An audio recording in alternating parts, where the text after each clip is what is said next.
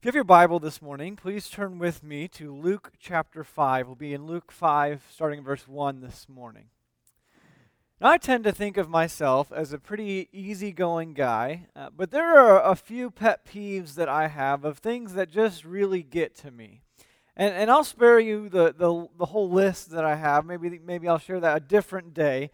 But the one thing for this morning's purposes that really gets to me, is when you text someone and then they call you back. That is the worst. I needed a simple text, and I didn't need to have a phone call, and then my phone is ringing. It drives me nuts. And I have a few friends that do this. I think they do it on purpose now at this point because they know how much it bothers me. I know some of you are older, and that probably doesn't resonate with you as much, and I get it. I value personal connection, human connection, as much as the next guy. And I'm not even like the typical millennial guy. I didn't even get free texting until I got to college. I was a sophomore in college. Before that, you had to spend a quarter to send 140 characters or less. So I'm an old timer. I get it. But there are others of you that probably know where I'm coming from. Especially in 2018 and in our day and age, texting is almost completely pervasive. It's the most widely used app on any smartphone, with 97% of Americans using texting at least once a day, sending at least one text a day. Worldwide, we will send 8.3 trillion text messages in just this year alone.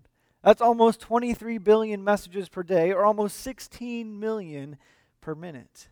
The average millennial exchanges an average of 67 texts per day, which I think is probably a little on the low end. And on average, Americans exchange twice as many texts as they do calls. We're beginning a new series this morning simply called DMs, Messages from the Master. And for those of you that aren't exactly savvy with this kind of lingo, a DM is a direct message. These are the messages, the texts, the snaps, the posts, the tweets that we send to those who are closest to us. And there's a reason why those people who interrupt you with business calls during dinner are called telemarketers, not text-marketers. When we're close to somebody, we send them messages. For those whom we are close to, we reserve these direct messages. And when we look at the Gospels, we see kind of three different groups that Jesus interacts with on a regular basis. We see, first of all, over and over, the crowds. The crowds love Jesus. They love his miracles and they love his charisma. They love that he speaks with authority. They love that he came to bring a revolution, that he's going to stick it to Rome and put Israel back on the map.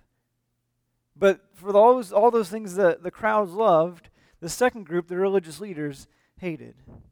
They hated his attraction to the crowds. They hated everything about him. Why can't he just fall in line? Why can't he keep the peace? Why can't he follow the rules? Every time they try to trap him, he ends up turning it around on them. But then there is a third group that I want to focus on through this series. The group that was closest to Jesus. That when Jesus spoke, often in parables or to the crowds or questions to the religious leaders, this third group, Jesus just spoke plainly and directly. This group, of course, being his disciples. Coming off of our core values series, one of the values that we looked at was this value that Jesus is the center. And I wanted to look at what Jesus has to say to those to whom he was closest.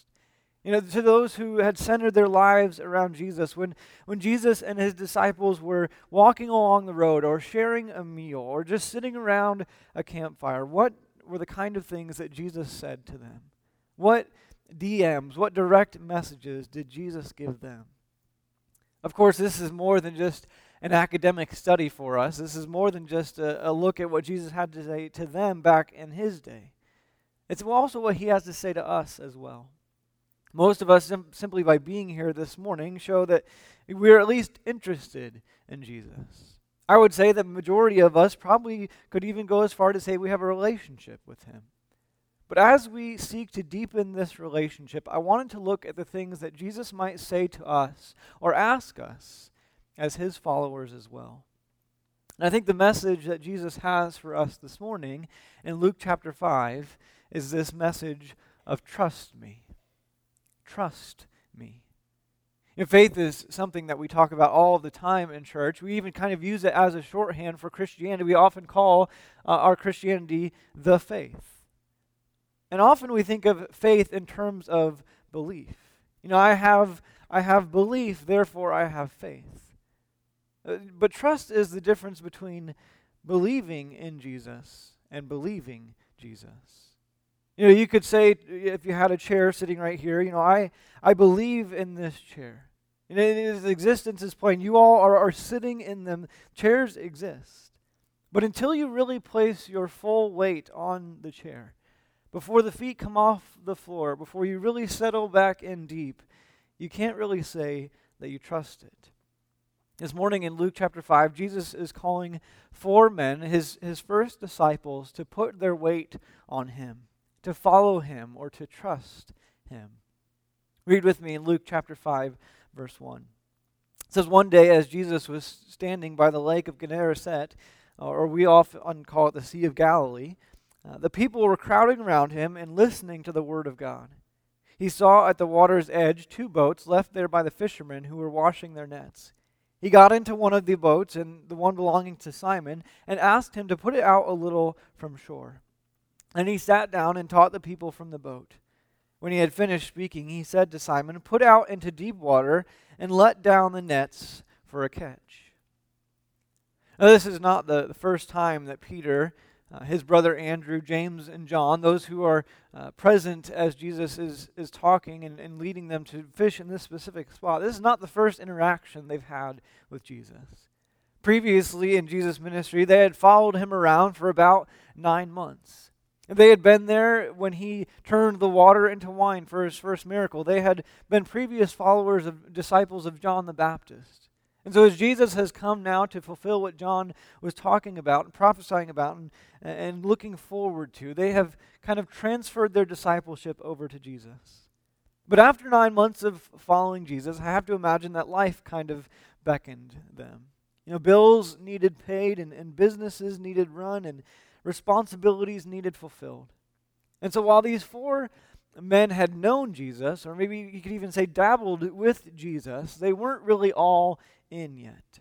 And so Jesus comes into their lives once more to call them to a greater commitment, to a greater trust.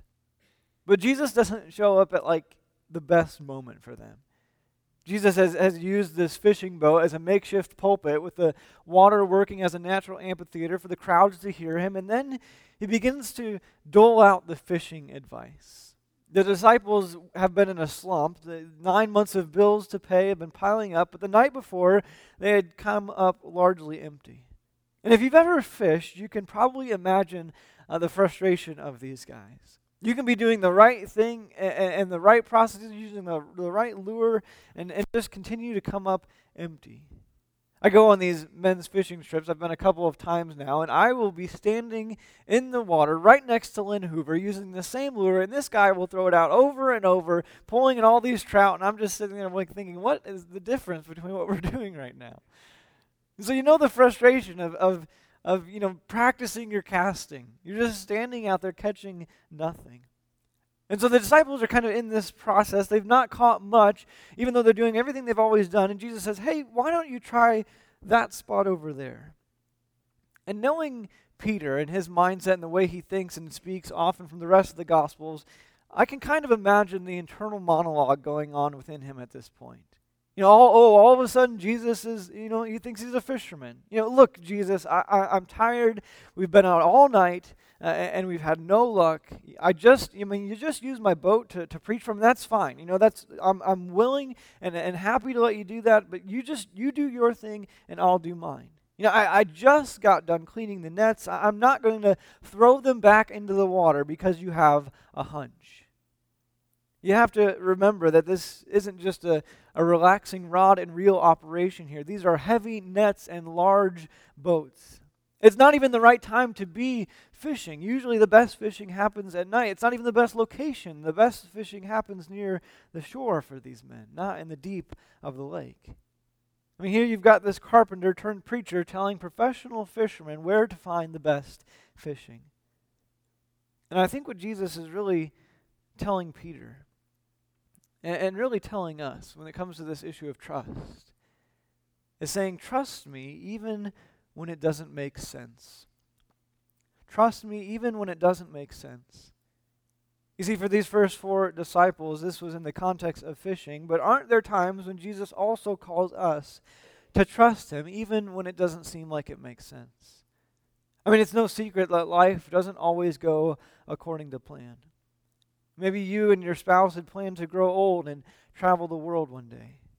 Or you'd planned to have your dream job by now, or you'd planned to have a sizable but modest home on the cul-de-sac with a white picket fence filled with all these little ones running around. For me, it was that I had planned to, take my full ride scholarship to a Florida university for engineering, and yet here I am as a preacher in Kansas.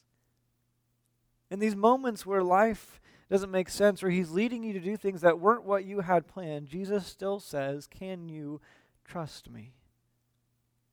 More often than not, we want assurance before trust. We want understanding before obedience. We want to put a little weight on the chair, test it out a little bit, maybe put a small child up there to test the strength. But odds are, there's probably a chair in your life that you're struggling with whether or not you can trust God with it. And as much as we like to pick on Peter in the Gospels, I think we can learn something from his response to Jesus. Verse 5, it says, Simon answered, Master, we've worked hard all night and haven't caught anything, but because you say so, I will let down the nets. Despite having just fished with miserable results the night before, despite it being the wrong time of day to fish in the wrong spot, still Peter, despite being a professional fisherman and Jesus just being a preacher, Peter calls him Master. Peter is the professional fisherman. He knows the sea. He knows the odds of going out there and catching something at this time of day in this spot, but still he chooses to trust Jesus because he's seen Jesus in action before. Verse 6, it says, when they had done so, when they let down the nets, they caught a large number of fish, so large that their nets began to break. So they signaled their partners in the other boat to come and help them, and they came and filled both boats so full that they began to sink. When Simon Peter saw this, he fell at Jesus' knees and said, Go away from me, Lord, I am a sinful man.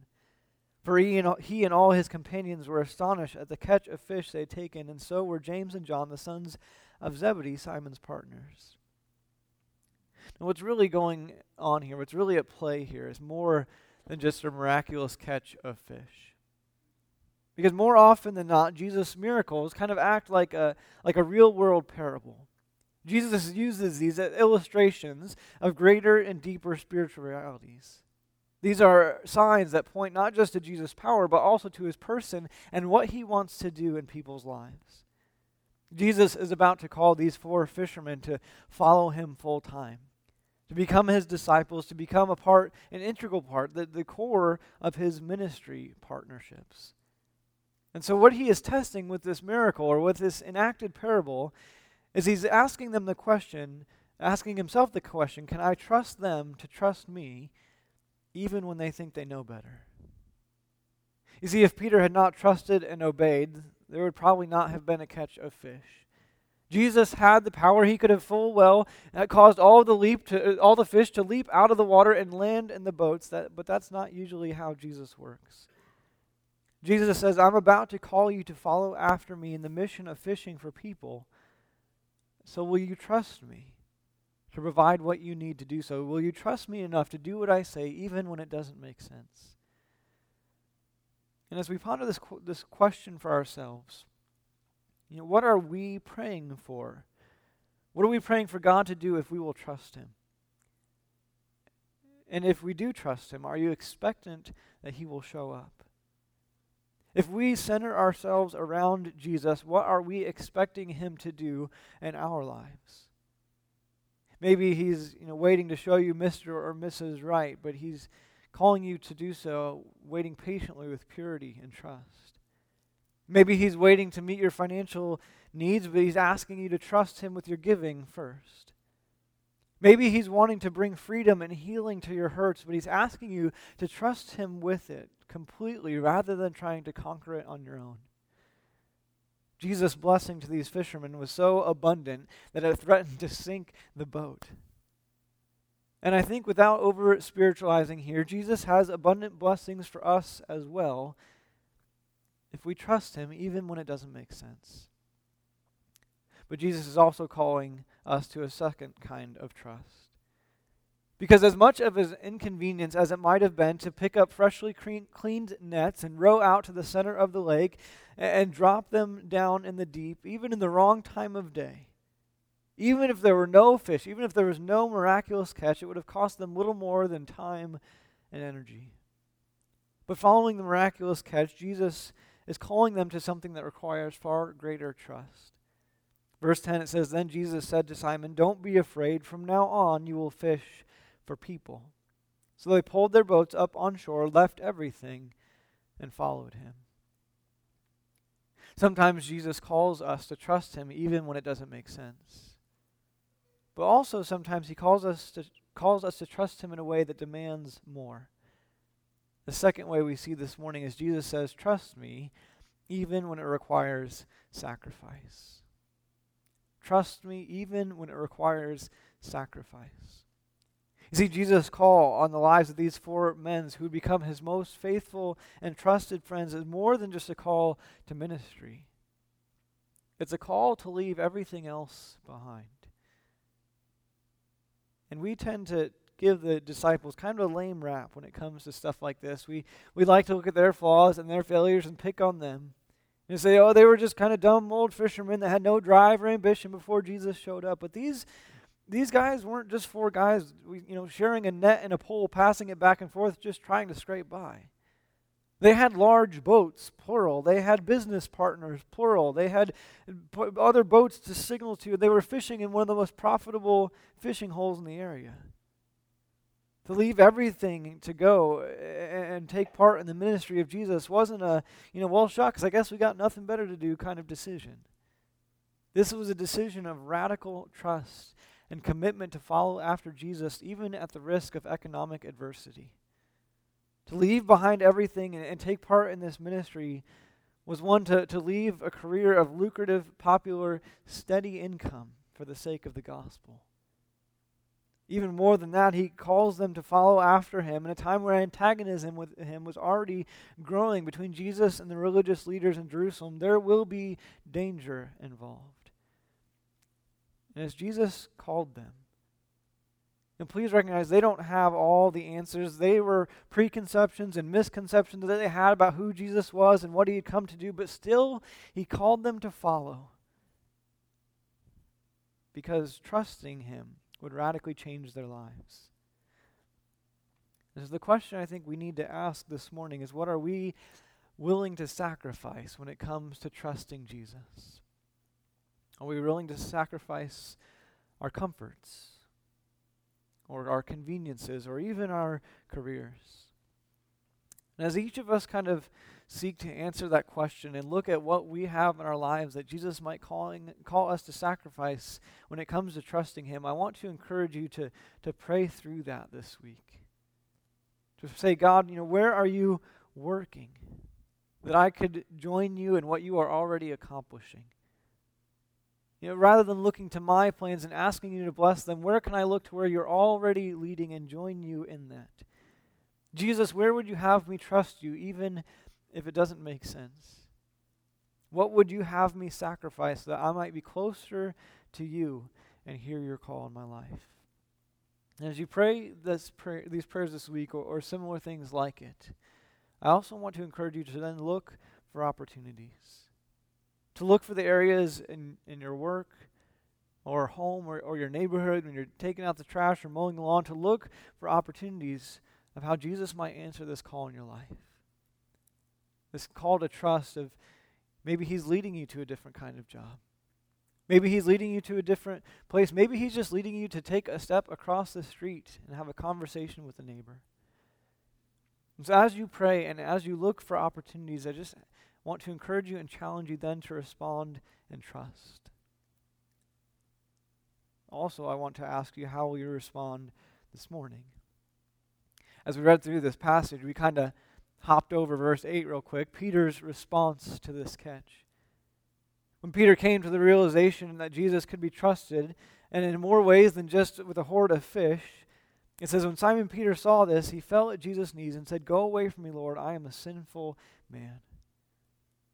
Peter, in realizing who Jesus is, comes face to face with his own sinfulness.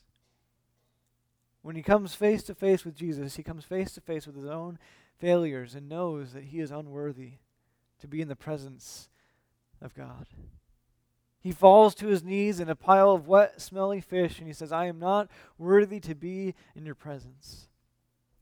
But rather than leave, Jesus calls him to come. And Peter didn't know where they would go. But in the end, we do.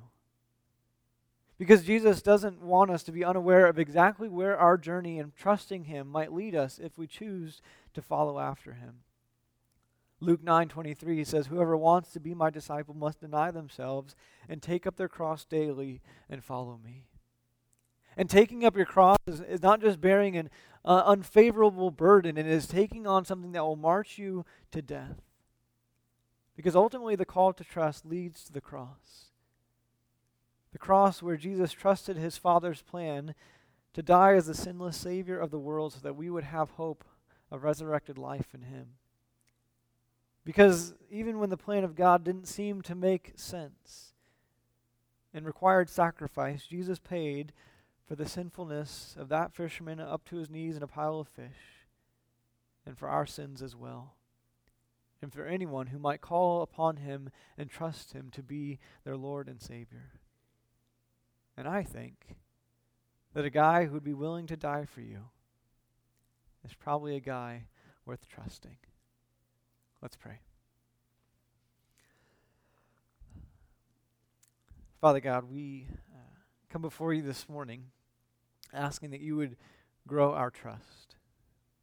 Asking that so often as we talk about our faith as simply our faith, we miss the nuances of what faith truly requires. That more than just simple belief that you exist or even are active in our lives, faith is a true and genuine trust. That we put all the chips in the middle and say, "Jesus, I'm all in." That we put all our weight on the chair or all of our nets down into the deep, even when it doesn't make sense, even when it requires sacrifice, and say, "Jesus, I want to trust you with my life." God, I know that every one of us have areas in our lives that we want to reserve a little bit of control. Throw up a little bit of no trespassing tape. Keep to ourselves and trust our own strengths, our own merits. And God, I just pray that you would help us to break down those barriers and to trust completely in you. And as we center our lives around you, that we would trust you more and more to respond to the opportunities that you give us each and every day to grow your kingdom and to grow our faith. God, we thank you for Jesus, who followed your plan, your rescue plan, even when it didn't seem to make sense, even when the cross seemed foolish to the world. He said, "Not my will, but yours be done." And he took upon our sins and our penalties, our punishment, where they were nailed to the cross, and he was raised to new life so that we could experience true and genuine life in you. God, I pray that as we live out this life that you have given us, this new and resurrected life, we would lead us to trust. And to trust even when it doesn't make sense, and even when it requires something from us. I pray this in Jesus' name this morning. Amen.